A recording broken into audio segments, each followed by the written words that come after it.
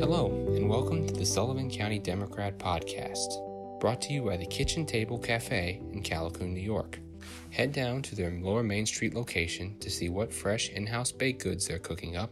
I'm Managing Editor Joe Abraham, and today's podcast is a special report on the county and local unions' negotiations. Last month, Tom O'Connell, Teamsters business agent for Local 445, assigned to represent the main body of Sullivan County employees within that union, who have been without a current contract for the last 2.5 years, attended a legislature meeting to ask for a, quote, fair and just pay raise for their members. He mentioned how they worked through COVID, the cost of inflation, and how the, quote, low wages being offered by Sullivan County are causing what some of their members are calling, quote, the great resignation, leaving the county for higher paying jobs in the private sector. One of the arguments that he made was that the county spent $1,321,489 for 35 positions that were either created or given raises several months ago.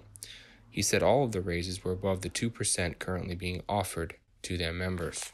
In addition to the main body of Local 445, there are 5 other unions the county negotiates with: Laborers Local 15, also known as LIU, the New York State Nurses Association, Teamsters Local 445's Probation Unit, CSEA Local 853, and the Sheriff's PBA.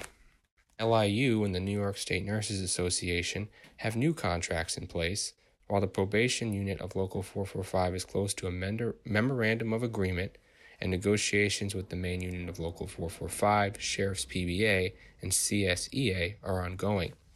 To learn more about these negotiations, the Democrats sat down with County Manager Josh Potosek.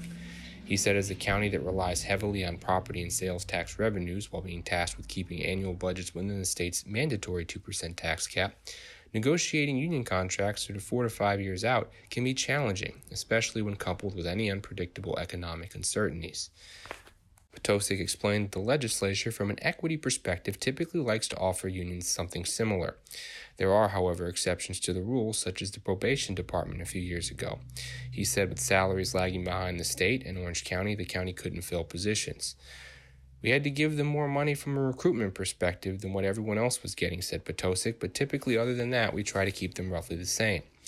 For example, the LIU are covered under the New York State Health Insurance Program, which has 2 plans, the Empire and Excelsior, with family plans, according to Potosek, costing approximately $33,000 and $21,000 respectively. All new Union County employees have already been going into the cheaper Excelsior plan, which Potosek said sees no network doctor differences, but when using services will cost them, quote, a little bit more out of pocket. LIU ultimately chose to switch all their county employees on the Empire plan to Excelsior. Since they were saving the county roughly $12,000 per plan, they received a one-time 4% raise in 2022, along with 2.5% annual raises and a health reimbursement account funded by the county at $2,000, rising to $2,500 a year in 2024. It was kind of a win-win, said Potosek. The county is saving some money, and we basically gave half of the savings back to the LIU in terms of wages and the HRA. So the option that the LIU took was one of the similar offerings to other unions in the county. Another example of an additional option given, the Nurses Association, whose members are not covered under NYSHIP, chose to keep their current health plan in place and therefore are receiving 2% annual raises. Potosek explained that the county's tax levy could support 2% raises for their employees annually, but that would mean no money to cover health insurance increases, pensions, etc. Potosek explained that the health care has become so costly for the county that it often crowds out spending in other places in the union contract.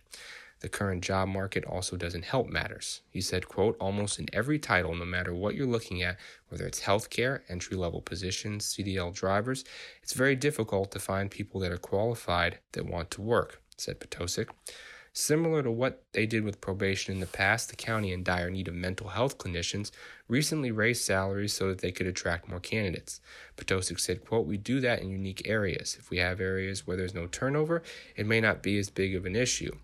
They can get normal salary increases, but we have to plow money over here because you can't find anybody.